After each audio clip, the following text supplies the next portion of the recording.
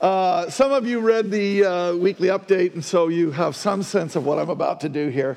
But my favorite season of the year is happening right now. This is when we go from fall to winter. This is the best time of year for me because I always have this feeling like I might actually get to go skiing this year. Okay, money and health and just being out of shape have not worked out so well for the last few. So I'm really excited, and as I was getting ready to maybe do some skiing, I went and tried on my ski jacket, and it turned out it had shrunk. I don't know how that happened. I've had it for 20 years. It seems like it should have stayed the same, but it shrunk. So I had to go out and buy a new one, and I found one that I like quite a bit, and there's a lot of things I like about it, except for this. I just want you to see this here. This is how this jacket zips up. Now, I don't know about you, but only a giraffe could love this collar, okay? And the thing about this collar is, I'm trying to figure out how you actually ski with it. I'm working it all different ways.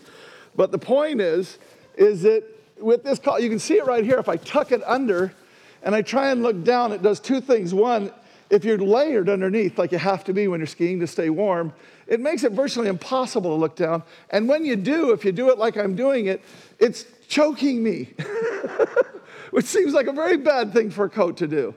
But the point is that it's very hard to look down and just see what's right here. And you would think, that's not such a great jacket, but it turns out if you're looking for a skiing jacket, it's a pretty good jacket to have.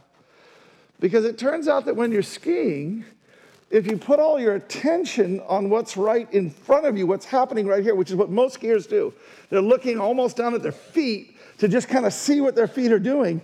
And if you do that, what happens is you don't actually see what's coming, and you tend to run into things like, say, trees, which is usually a bad thing.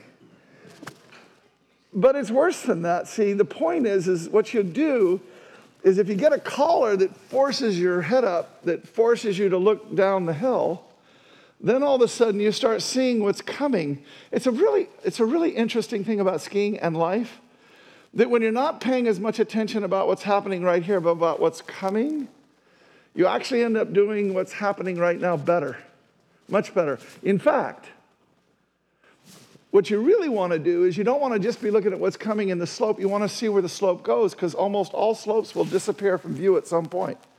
And you want to be looking at where it's about to disappear, so you don't know what it looks like there, but you can imagine it in your mind and you can get some sense of it so that you are prepared and you get in the right position to take advantage of what this hill is about to do, right? You guys, thank you for helping me so much on this. They've been helping with the ski stuff. So the point is, wow, this is a really hot jacket. Yeah. So you get the point. Now, I think that's our walk with Jesus. I think that what happens is that when we have a tendency to look and to focus on the things that are making the most noise, the things that are happening right around us. And when we do that, what ends up happening is that you lose perspective. You don't see what's coming. And you end up running into things that you could have easily avoided. But even worse, you don't see the things that God is trying to bring, that he's trying to set you up for so that you're ready for it when it comes. Now, we are, in our culture, right now, on Tuesday, facing an enormous, noisy thing, the election. I love this. Every election cycle, whether it's off year like it is this time or presidential, or every election cycle is always, to every politician, the most important election cycle in the history of our lives. I don't know that this one is that, but I can tell you it is the most divisive. It is the most contested. It is unbelievable the degree to which we've already had incredible divide, but I want you to think about something, and I want you to consider something. This is not a political sermon. I'm going to talk about politics a little bit, but the first thing I want to say very clearly is this.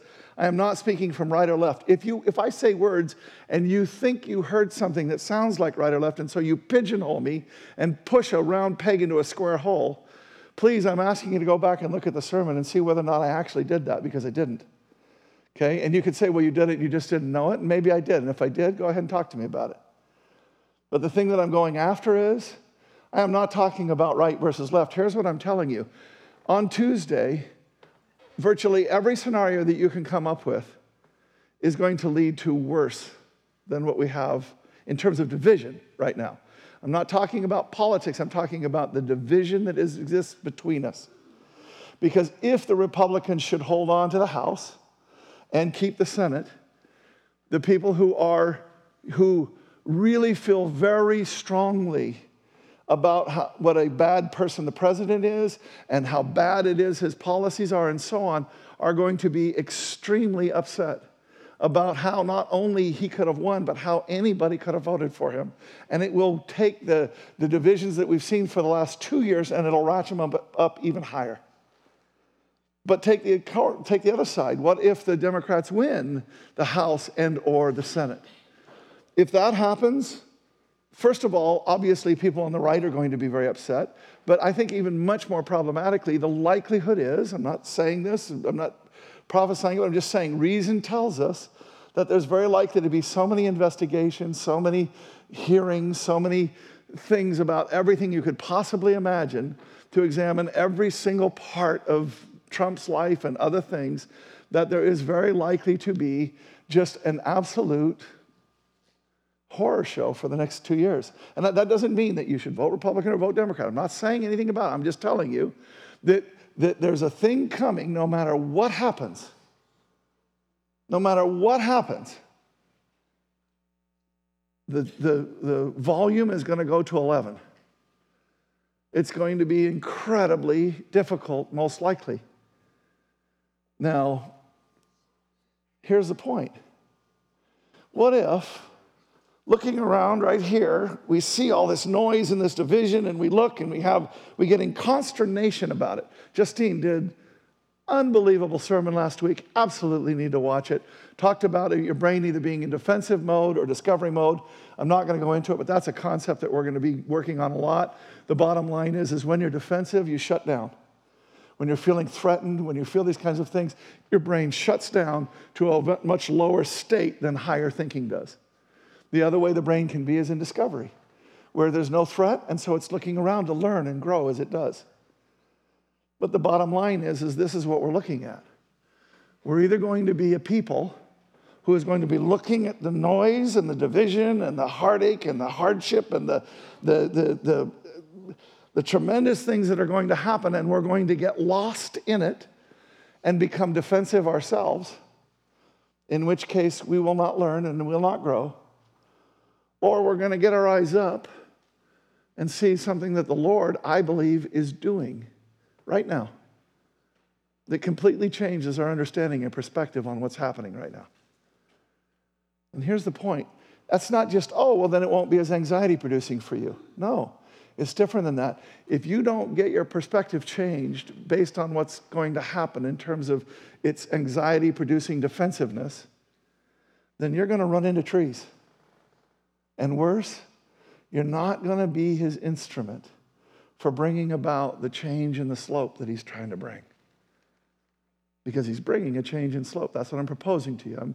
I'm saying this is something I believe is a word from the Lord, and I'm asking you to be good Bereans. I'm asking you to check it in Scripture, and I'm asking you to check it in your heart and discern whether or not what I'm about to say is true. Because if it is true, it's going to change how you understand what's happening, and it's going to change what you're going to be in the midst of it. So with that very important thing, we have Jeff Campau, who is going to be praying for us. And I just absolutely love this man, and I love their kid, and I love everything about them. They are just absolutely wonderful. So Jeffrey, would you please pray, and would you lift up another church too? Thank you, Lord, for this day. Please be with Kurt as he talks to us. Give him the words to say. Give us the ears to hear it and the wisdom to understand it. Thank you, Lord, for Christ the Servant Lutheran Church in Colorado. Please bless them and have them have a day like ours. Amen. Thank you, Lord. And I know it's Campau. I just was freezing because I started thinking about the Go thing I was talking to you about just a second ago, so my apologies. All right. 2016, you've heard it many times. I think it's important. It's really important for today. I'm on my walk in January of 2016, and I feel like the Lord told me that he is withdrawing his hand of protection over America to a degree, only in part, so that people will more fully experience the consequences of their decisions and their desires, in order that he would bring us to repentance. Now, I want us to think through what that means. If he's doing that, look, the first thing is, getting my clicker to work. All right, the first thing is progression of God leading us to repentance. Now watch. Here's the first step, Romans 1:18. We push God away until he finally withdraws restraint and protection a bit so that we experience more of the consequences of our desires. Now, what's the first season that you will enter into when God withdraws restraint? Is it repentance? God withdraws restraint, you repent? Is that what happens? No, what does happen?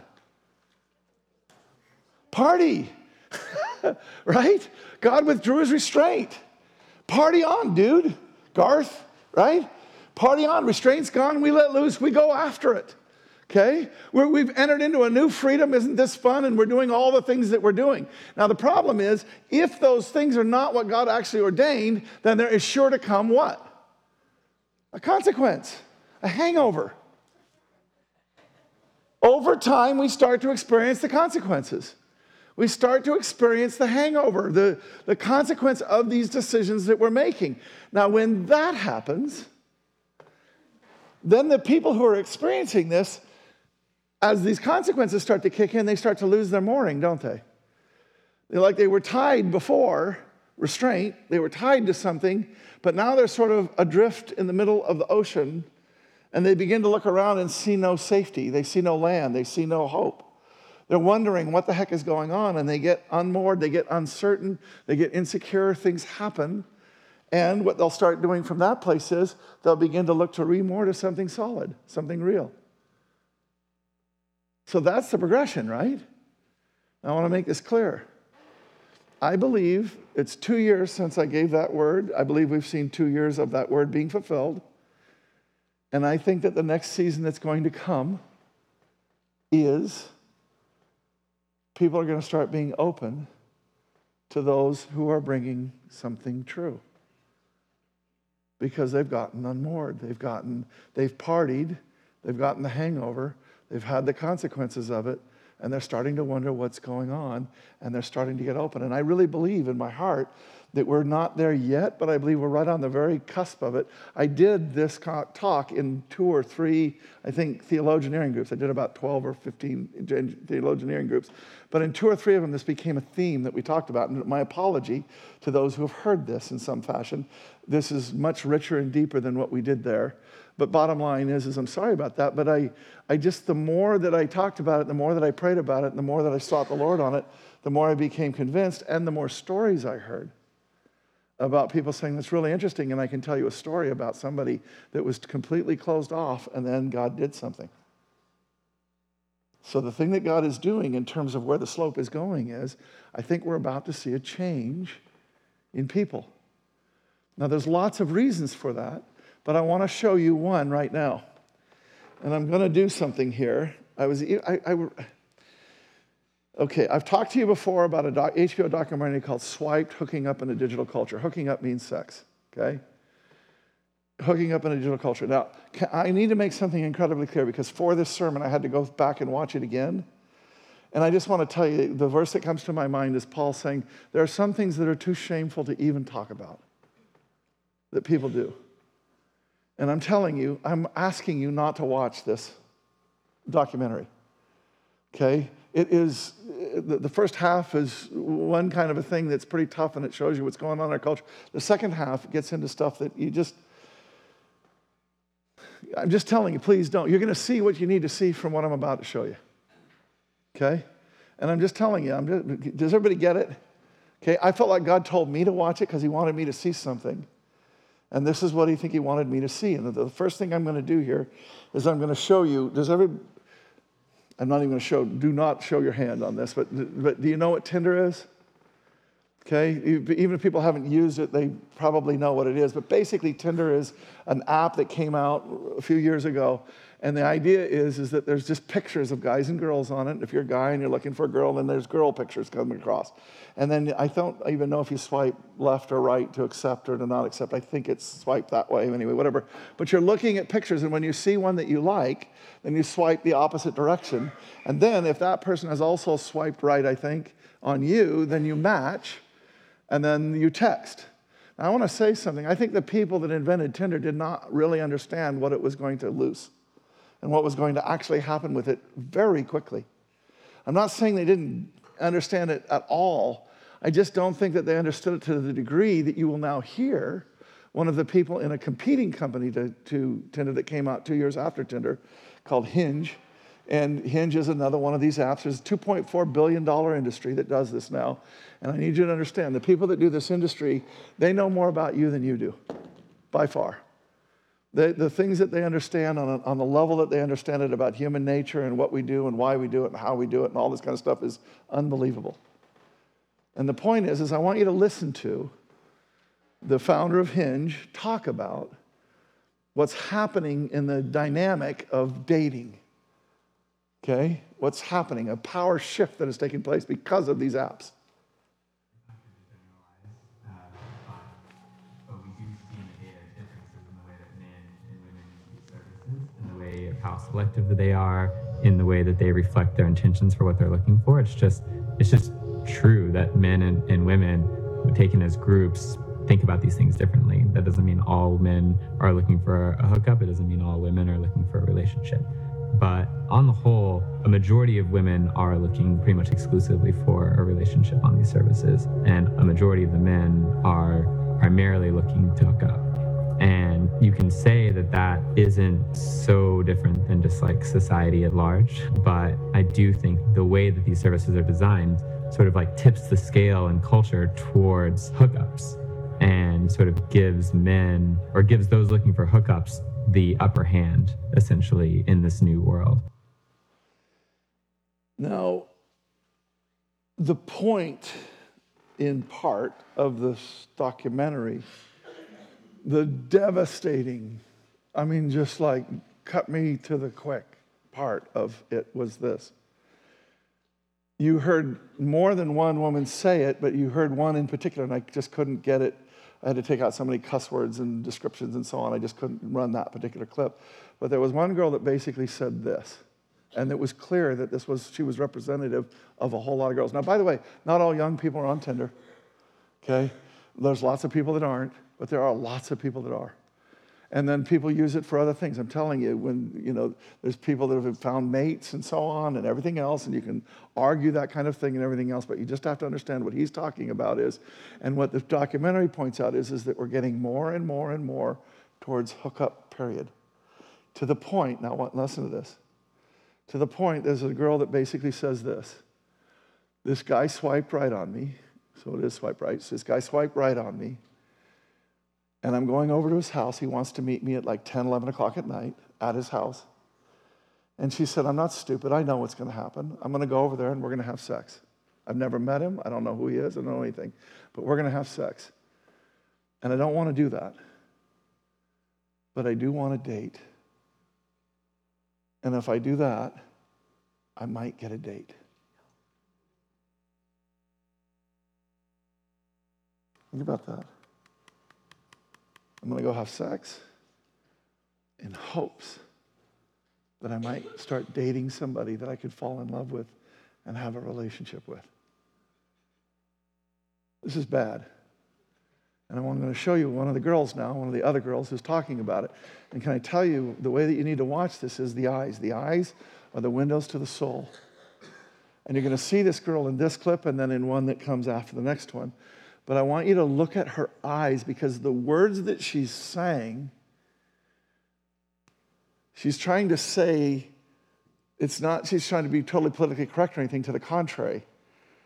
But her eyes belie a much deeper heartache and pain than even the words that she's saying. So I want you to watch her eyes, particularly at the end of things that she says, and then you see her reflecting on what she just said and realizing what it means. When I talk about people getting unmoored, when I talk about people needing to find the mooring, I want you to watch this girl. Like all the guys on there, they're not looking for but hookups and like quick that night hookups. Like if they want to schedule a date, it's probably that night and they're probably going to try to have sex with you that night. I feel like I can't be myself, or I don't want to like let them into like who I really am because I don't trust them. And like, I just don't want to get like, I don't know, my emotions like played with and crushed. So it's better to keep it out of it because they're not worth it unless they are. Because you got the bombshell bra on, face full of makeup, the weave or the wigs or some shit, yeah. And when all that comes off, then once they see the natural you, then they're not even attracted to you anymore. You see that? This idea that you have to, who you are has to be able to be presented in a photograph. And let's be clear about what that photograph has to be. It has to be something that would make a guy who wants to hook up swipe right. That photograph has to be incredibly sexualized. And I want you to see, I think this person right here, I didn't know why the Lord was having me watch this, and I was watching it, and I was, even though I knew all of this, I was still shocked and hearing these young people talk about it. But this is the moment that I went, oh, this is why you wanted me to watch this. Yeah, because sex sells. Sex always sells. Go back to anything ever, and sex always sells. And I hate it. I hate it. I hate it. And I also hate the fact that, like, we live in this world now where everything and so much of what you are is so dependent on how you look. And, like, I'm getting really emotional about this. It's like, I hate. Sorry.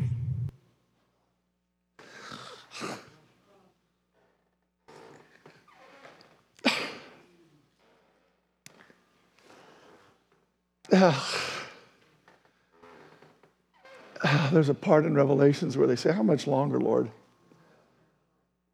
How much longer?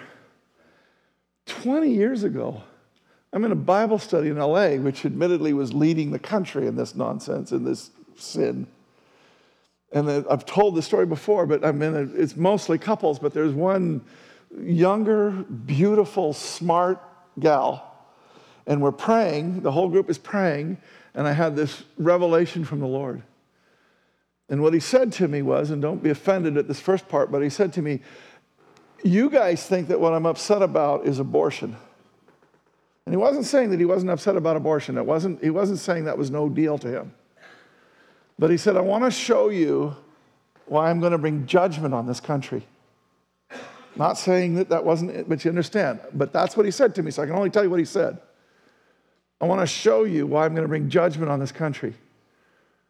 And then he showed me this girl sitting over here, his precious daughter, who was a Christian, a nurse, and it got out in the hospital that she wouldn't sleep with people because she was a Christian, and she couldn't get a date. This beautiful, smart, incredible woman couldn't get a date because the guys were hooking up. People that would sleep with them. And that's who was getting the relationships and being married and doing all the things that this girl wanted with all of her heart. And ever since that moment, I've been saying, how much longer, Lord? And look at how much worse it's getting. This is 1,000 times worse than that. And it hasn't gotten any better. I'm going to show you one last clip. And I need to preface it just a little bit. I need to set it up a little bit. The first thing is as boomers, we adopted a parenting style. And I'm at the end of the boomer chain, but I'm actually a little more to the middle than I always thought I was. But anyway, but the idea is, the boomers always feel like the ones that came first. But anyway, whatever. But I fit in that category. But the point is that boomers, when they were parents, they had parents that were very much parents. Father knows best. You know, went to work, had suits, you know, mom did this, the roles were clear, da-da-da. And there was very much a division between parent and child. And the boomers said, that's not any good. And so they reversed that. And they said, what I'm going to become is my child's friend. Now, that's not all bad. Honestly, that's not all bad. It has had consequences, like all things do, unintended consequences. But the bottom line is I want to tell you something right now, and this is why you have to have this in your head in order to understand this clip. Because what we've been seeing in this documentary up until now is a world that their parents are completely clueless about. They have no understanding. This woman, and the older woman that you'll see in the clip, she goes on, I didn't keep it recording, but she goes on to say something along this line, and she goes on to say, it's Facebook and Twitter, And I was going, if Facebook and Twitter were all we were talking about, we would not be having this conversation. We're talking about apps on your daughter's phones that if you knew about it, you would throw their phones into a vat of acid immediately, and then you would pour that out in the middle of the sea in hopes that there wasn't even one iota of it left to get into anybody's hands. If you knew what was really going on as a mother. In fact, I want to say this, and then now watch this. I think there's something that's very important for us to understand as human beings. Ever since Jesus Christ, there is an inexorable move towards individualism, started by Jesus Christ. It's a God thing. There is right now in the world today, in the Asian cultures, there's still a group mentality. What is best for the group is what's best for me, and I gladly sacrifice who I am for the group. But when Jesus came into the earth, he gave us another paradigm. And the paradigm is that you as an individual have value, immense, enormous, utter value. God loves you individually and personally. And the whole of the world is going more and more and more to the individual. That is the march that we're doing, the value of every single person. To the point that millennials have pointed out something that's really important for particularly people that aren't millennials to understand. When somebody walks up to you and says to you, my mom just died, here's the way that we respond from our paradigm, the old paradigm. We respond, oh man, that is terrible. I know how you feel. My mom died too. That's what we say. Now that seems perfectly logical and reasonable, doesn't it? Comfort where you've been comforted is scriptural. And there's truth in that. But here's what the problem is. Here's what millennialism has taught us. You do not know what somebody else's experience is, period. You don't know it in classes like you do not know. If you're a white person and you've suffered and been poor, you do not know what it is to be a black person in the ghetto. As much as you may have some point of reference, you do not know what their experience is. You cannot know it, and you've got to get grips on that you do not know the fullness of their experience. Again, it's not that it's not okay to have some empathy and some connection in yourself. But the other thing that you have to do, what millennialism has taught us, is you have to get to the point to where you understand that you do not know the individual's story. And until you hear it, you do not know what they're actually going through in truth and in fullness. And that what we must do as Christians is hear their story. What Jesus knew was their story. He didn't give us here's how to save everybody in the world 5 steps.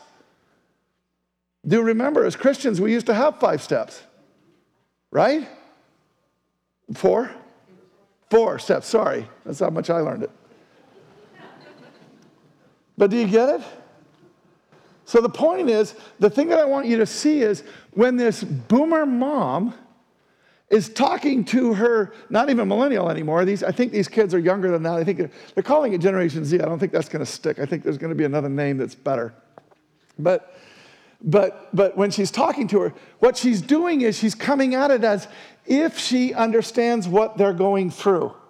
And here's why I'm setting this up this way. You're going to hear the mom speak for a long time telling a story that seems perfectly reasonable to tell. And then the camera's going to cut from the mom to the daughter that you saw in the first of the 2 girl clips and her friend to the girl's left, our right. And I want you to look in the eyes of those 2 people after they've heard their mom's story. Because the daughter is furious with the mother.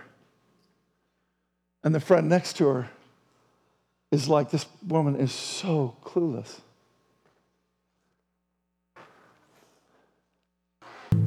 That's why they can't get a relationship. We finding out. We helping y'all. But you know what? This old man, he told me, he said, the fruit on the top of the tree is the best, freshest fruit. He said, you always want to have to reach to get what you want. He said, the fruit at your foot on the ground, you don't want that. The fruit that's throwing itself at you, leave it alone. Am I telling the truth? Hello? I think people, older people, like their 50s and 40s, they don't really get what it means to date now. And they kind of don't understand. Like, of course, we want to like get married and have kids and stuff, but it's not that easy. You can't get yourself pregnant and marry yourself. I don't know what your problem is because I've never had a problem with that. social media. Right. Do you hear that? I never had a problem dating. I know what you're going through. It's also the same. It was just like it was when I was there. And we've just watched 20, 30 minutes of girl after girl after girl talking about thing that mom has no idea about. None.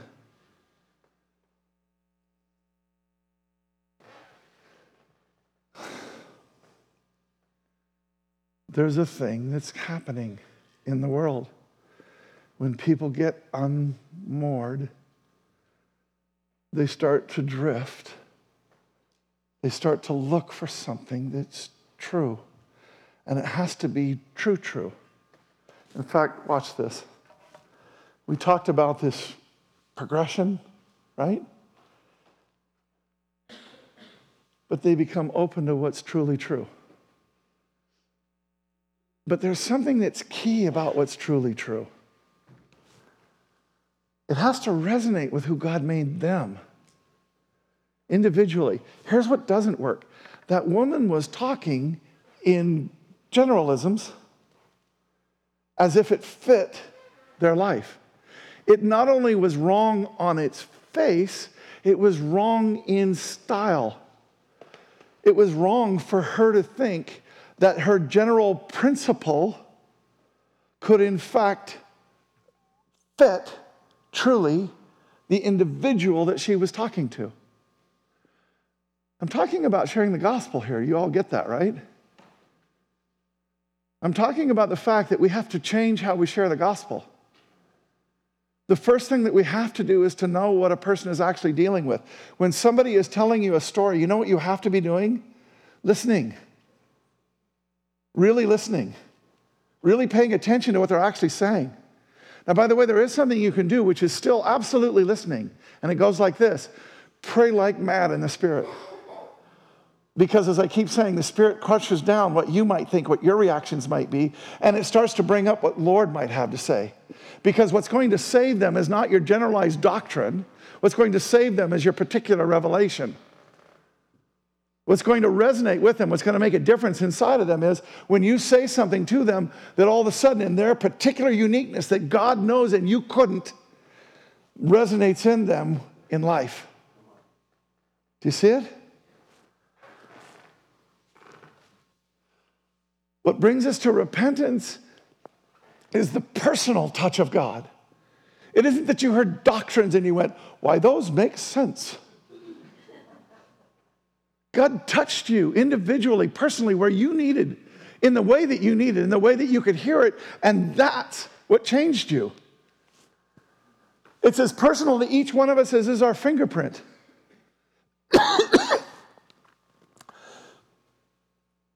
And as I've been arguing, a new season's coming. And one of the ways is through the political divide. I want us to switch our attention back now to the political divide. And I want you to see some things. What we must be like Jesus and who he made each one of us to be. He will put you in relationship with the people that you know how to communicate the thing that he wants communicated. You are uniquely designed to reach the people that he has connected you with. Do you see that? And if we will humble ourselves and not assume that we know them when we don't, if we will listen to them and will pray like crazy, you will find the Lord doing all kinds of things, including perhaps bringing up something from yourself that happened. Or maybe something else. Who knows? But what it is Holy Spirit led. But it's you that he's doing it through. I want you to see this. In our political debate right now, it is incredibly common for the passions of the world to be overwhelming the purpose that God made us for. God blesses those who work for peace. They will be called the children of God. Now, we in this political conversation, we're thinking this way. Oh, what we're talking about here is you need to bring the Republicans and the Democrats together. No, that's not what it's talking about here at all. Here's what it is talking about. You need to bring people back to a saving relationship with their Savior, with the only one that gives them hope, with the only one that can do anything about any of this. That's what bringing peace means. Bringing reconciliation. When Jesus is risen again and sees the disciples for the first time, he says peace because they were afraid, but then he breathes on them and says peace. Peace.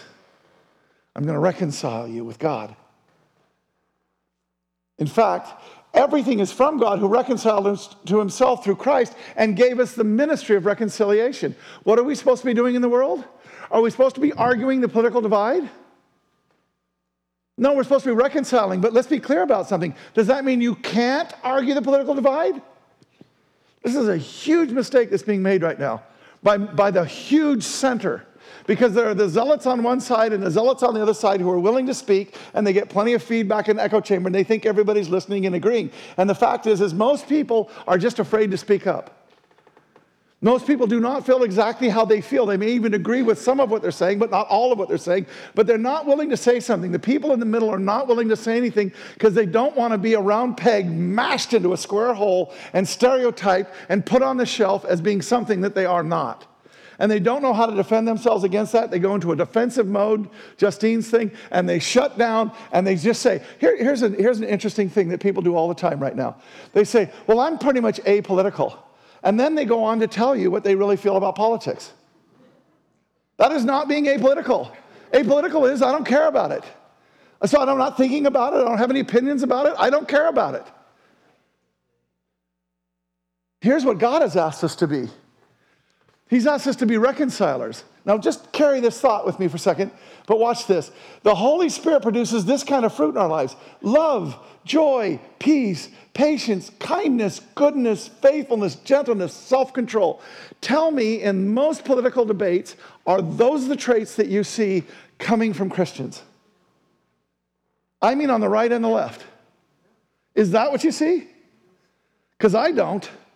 I see a violation of at least half of them. Love? Yeah, some people, but not that person. I hate that person. Joy? I guess if you love to fight. Peace? No way. Patience? No, man, you got to fire back. Kindness? Any generosity of spirit here? Goodness? Faithfulness? Gentleness? Are people being gentle? Is that what we're being? Because it doesn't feel like that. It feels like we're being hateful, and it feels like we're out of control. Now again, I want to make something clear, see? Look, we cannot let our worldly passion overpower our purpose. But when I say that, and here's where this is. Look, we're all sin-infected, sin-contaminated. Our best efforts, our good works prepared, Ephesians 2:10, works prepared for us to do before the foundations of the world. God prepared you to do certain unique, individual things. You're supposed to do them. You're going to do them one of two ways: cleanly and purely as God would have you, or sullied, grease-stained rags, which is actually filthy rags, which is actually menstrual cloth. Sorry. But what he's talking about is that we take our worldly passions and we let them infect us in a way, and we don't become the fruit of the Spirit. We don't manifest the things that God is making us and transforming us into. We don't do that, and we end up soiling what he's trying to do. We take the good work and we don't make it a good work anymore. It's a good work and another thing. Mixed together, admixed. That's what he's talking about here. Our motives and his mixed together in an unholy mixture. Now again, I'm going to say this. Look, all that is necessary for the triumph of evil is that good men do nothing. People will hear what I say. This happens all the time to me on Facebook. I don't post much on there anymore about politics, but I do it once in a while. And even just recently, this happened, where somebody took it to mean, oh, you're saying that I can't talk about politics. Absolutely not. If you are politically inclined, and by the way, I think if you care about the world, which God does, if he's made you that way, you should be involved in the discussion. We can't have the discussion right now because it just goes bam, and nobody wants to be in it except for the people that like that stuff. But the fact of the matter is, what's happening actually is that vast middle of people who are saying nothing and thinking that that's okay, to some degree, you are a good person who is not doing anything and you're letting something else prevail. That's just the truth. And I'm not talking about right or left here, am I? I'm talking about either side. I'm talking about the fact that there's something you're supposed to bring. Have I made it clear enough over the years now, over the last 2 years that I've been talking about this, have I made it clear that I believe with all of my heart, mind, soul, and strength that there are things about compassion and care that liberals do that are absolutely according to the Lord? I'm not saying everything they do does that, but I'm saying that there is a compassion and a care for human beings on an individual basis and in a way that I think is the heart of God.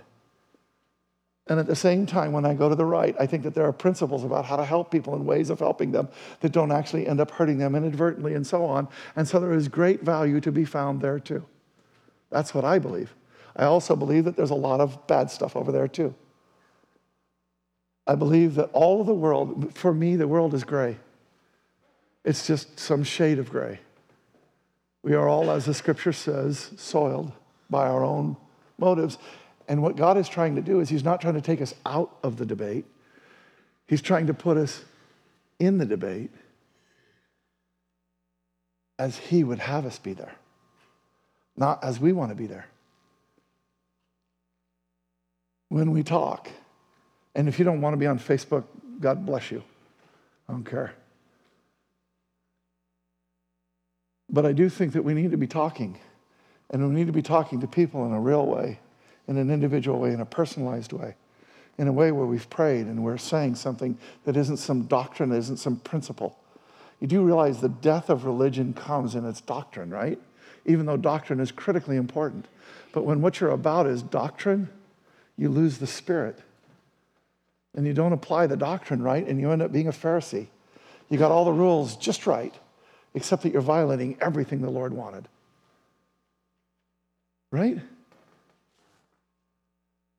So I don't say bow out of it. I'm a political person. I like politics.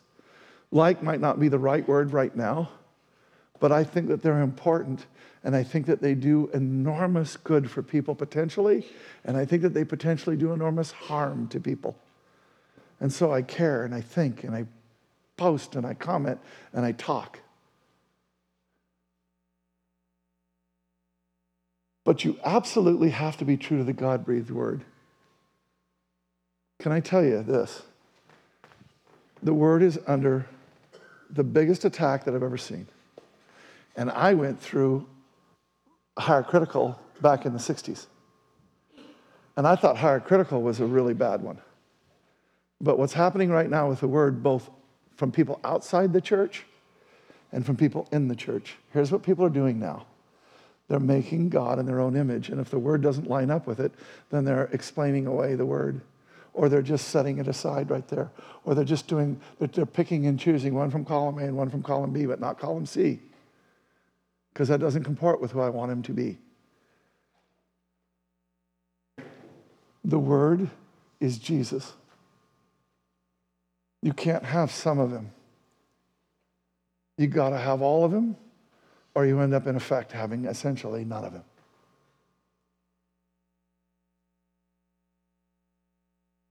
Every part of Scripture is God-breathed. It is useful one way or another, showing us truth, exposing our rebellion, correcting our mistakes.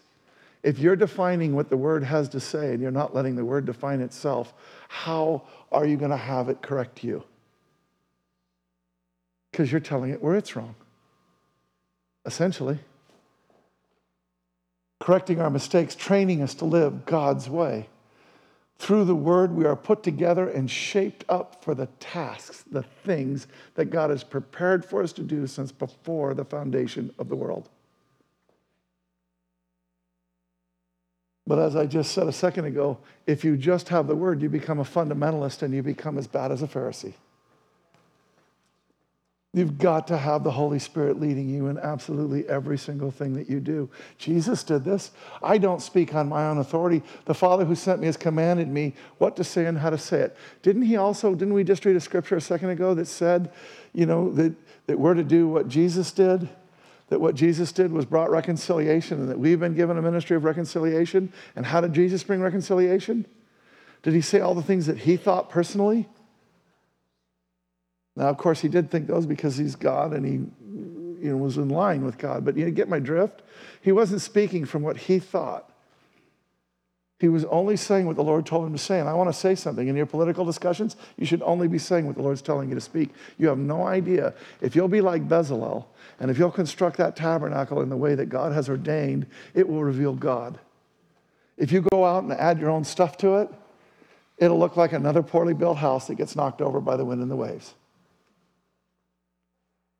Jesus explained, I tell you the truth, the Son can do nothing by himself. He only does what he sees the Father doing. Whatever the Father does, the Son also does. That is who we should be. It's not just in saying things to people, it's in being something. We need to be like Christ. That's whose image we're being transformed into. And by the way, if you'll let that happen in your life, you'll start seeing how much better it is than anything you ever tried to do. And you'll be fully on board with doing that more and more and more, letting it become more and more and more purely and only Christ, only the Holy Spirit, who will take you through the most transformative things. A few weeks ago, I want you to see how much God's speaking to us. A few weeks ago, Robert spoke, and he talked about this very thing, about the fact that if you'll let the Holy Spirit move through you, if you'll let the Holy Spirit do what he can do, I'm talking about baptism of the Holy Spirit, I'm talking about being a charismatic. I'm talking about if you will let the Holy Spirit lead everything that you do, you will see things and enter into things that will be so much better than anything that you have ever seen or even thought of, that you will never, ever want to go back to the other thing again. In your flesh you may, and you will repent of it quickly because it isn't better. God's way is always better. Always. When we do this in fullness, when we do these things, be like Jesus. Don't let our passions overpower our purpose. When we're true to the Word, when we're led by the Holy Spirit, when we do that, we bring God, who is life with a capital L. And that's what a world who is being unmoored and is looking around for something to moor to, it is Jesus who walks on water out to them and gradually picks them up and carries them home. Teaching them, by the way, how to walk on water too. This is what we're doing here. This is what God is doing. And just as a corollary, remember I said something. Because of what's happened before, it doesn't mean you understand everything that's about to happen. But we do have and we do learn from history, don't we? And I want to just show you something. I'm old enough to have gone through one of these things that we're going through right now before. And it was called the 60s. And as bad as things are right now, it wasn't even close to what we experienced in the 60s. I'm telling you, it wasn't. Now, the sex thing, that's worse. But you talk about divisions and you talk about families separating, you talk about friends and you talk about all this kind of stuff. Vietnam War, 50,000 Americans died. What was it? How many hundreds of thousands were injured? How many hundreds of thousands came back? PTSD and all of the other symptoms. Drug addicts, the whole 9 yards. Here's a march, peace march. Impeach Nixon, sound familiar? It affected everybody. It's one of the richest girls in the world at that time. Simonese Liam, that thing. This is an attack in a city. This is what was happening in cities. It wasn't just pipe bombs being mailed through the mail. It was an army of people that were literally at war in the streets, and they were blowing up buildings and having, the caption on this title is gun battle. They were having a literal battle like you'd have in Vietnam in streets of American cities. This is what was happening then. And a huge, look at this. Anybody remember that? Martin Luther King is one of my favorite people of all time, and I know that he had his problems, but Martin Luther King did something extraordinary. What he said was, we are not going to win by pushing back with violence. We are going to win by letting people be so violent to us that people in their living rooms will see the horror of what people are doing to us. and they're going to be repelled by the power that's being used against peaceful demonstrators. This picture right here was one of the pictures that brought about the civil rights movement and changed the course of it. Up until that time, there was tremendous division about all of this. After this, people started saying, you can't sick dogs on human beings. This is not okay. You cannot put water cannons in the street and blow people up against walls. You cannot do that to human beings. And look what it led to. And I know we've got a long ways to go to finish what was begun here. But I got to tell you what was before this and what was after this. Huge. You want to know how to change things? Be like Martin Luther King. Get a hold of what he got a hold of. What did he get a hold of? God. Jesus. He spoke the truth prophetically, and it changed hearts. It wasn't just that. The summer of free love, the beginning of the sexual revolution, as we call it, sex, drugs, and rock and roll. This is what happened in the first movement of God withdrawing his hand of protection so that people would experience more fully the consequences of their actions. And initially, everything in the 60s seemed so good. I'm telling you, I was young, but I was close enough to it to see it. It seemed so good. I wasn't a Christian, so I wasn't evaluating it in that way, but there was so many things about people getting free from things that were corporate structures and then military industrial complexes and all kinds of stuff that was real and that was important, and it was a rebellion, and there were really good things at the very beginning of it, but then it started to turn, didn't it? Anybody who was there knows. Things that was just sex became STDs, things that were drugs became addictions, things that were this and that, they all changed. Martin Luther King's is the one that went on because he did it God. But the other things were just us experiencing hangovers. And people got to a place to where they were unmoored and they didn't know what would happen. And in the late 60s and in the early 70s, what happened? The first movement was restraint, and then the Jesus movement. And this is what I'm arguing to you today. That's 100,000 people gathered in 1972 to celebrate Jesus. All of them hippies. This is Calvary Chapel down in LA. Thousands of people going to the beach all the time, all over, and people just getting baptized by the hundreds all the time. They would drive a van up to people on the beach and they would say, hey, you want to go to a party? And who wasn't going to go to a party in the 60s? They'd stick them in a van and they'd drive them to church, and every single one of those people in that van would get saved, and to this day are still saved.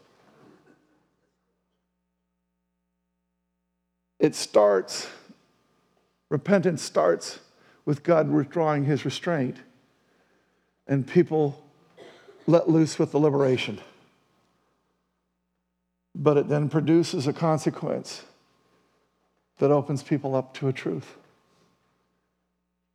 And the things of God are true, and they're more true than anything the world has. And when they go into a heart, they change the heart. They change the person. I believe it's going to be totally different than the 60s, but I believe that the pattern is repeating. And I believe that we're at a place to where right now the people in this room, if you will get ready, you will begin to see something. Now, I forgot to put a slide up here, but I'm going to do it right now. How many of you are getting our Empower Prayer? Just raise your hand if you would. If you don't know what that is, would you please do me a favor? Open up your phone. If you have the app, look at it and get on it. If you don't have it, I'm asking you, get your phone out and email me right now and say, I'd like to get the Empowered Prayer. But would somebody read the one that we prayed for Callan Rasmussen today? Would somebody just read that? Callan's back there on the camera. And today, I want you to see this. I want you to see what the exact words are of that prayer. Okay? Because I was not thinking this when we put this prayer together. And when we did it, the people on the staff said, that isn't the right wording. Why don't we just pray for people? Why do we have to pray this very specific thing? And I said, I don't know. I can just tell you, it feels like we're supposed to be praying these words.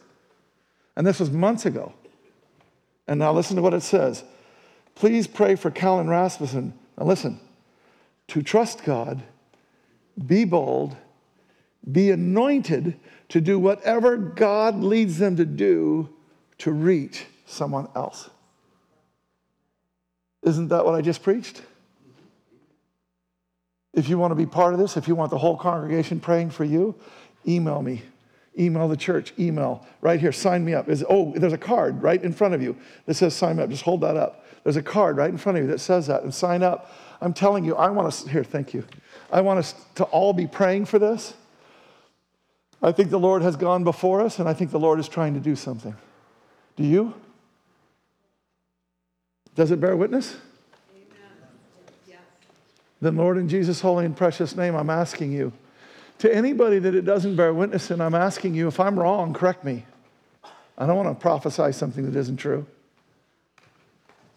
God, but if I'm right, if this is true, if this really is a word from you, if you really are doing something, if you really are about to take us around a bend in the slope to a new pitch, a new face, a new thing that is going to be us being used by you to bring our loved ones to you, our family, our friends, our neighbors, our coworkers.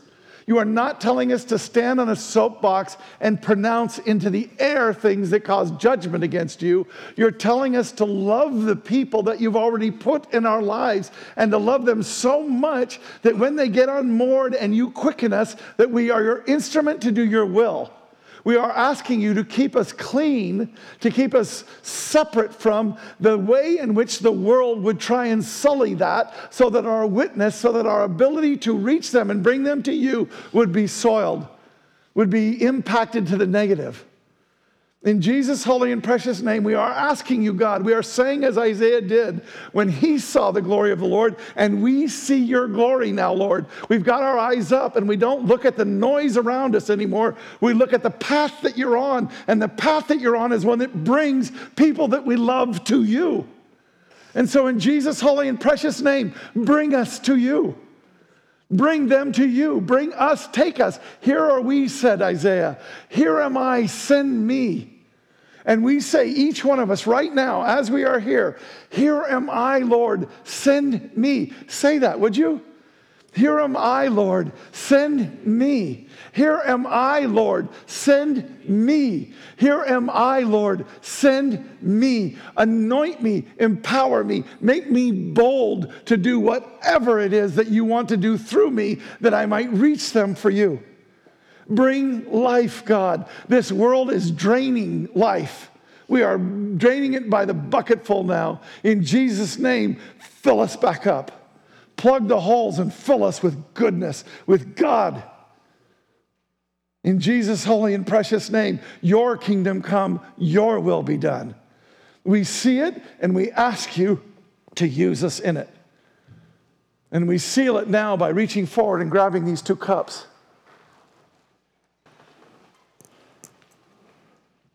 And in the bottom cup is this life that we have lived that has been separated from the Lord, that has gone another way, that's gotten caught up in things of the world, that's gotten caught up in other things, or that's just disconnected, that's done all kinds of things, and we have not been the fullness that you wanted us to be in the world, in your kingdom, anywhere.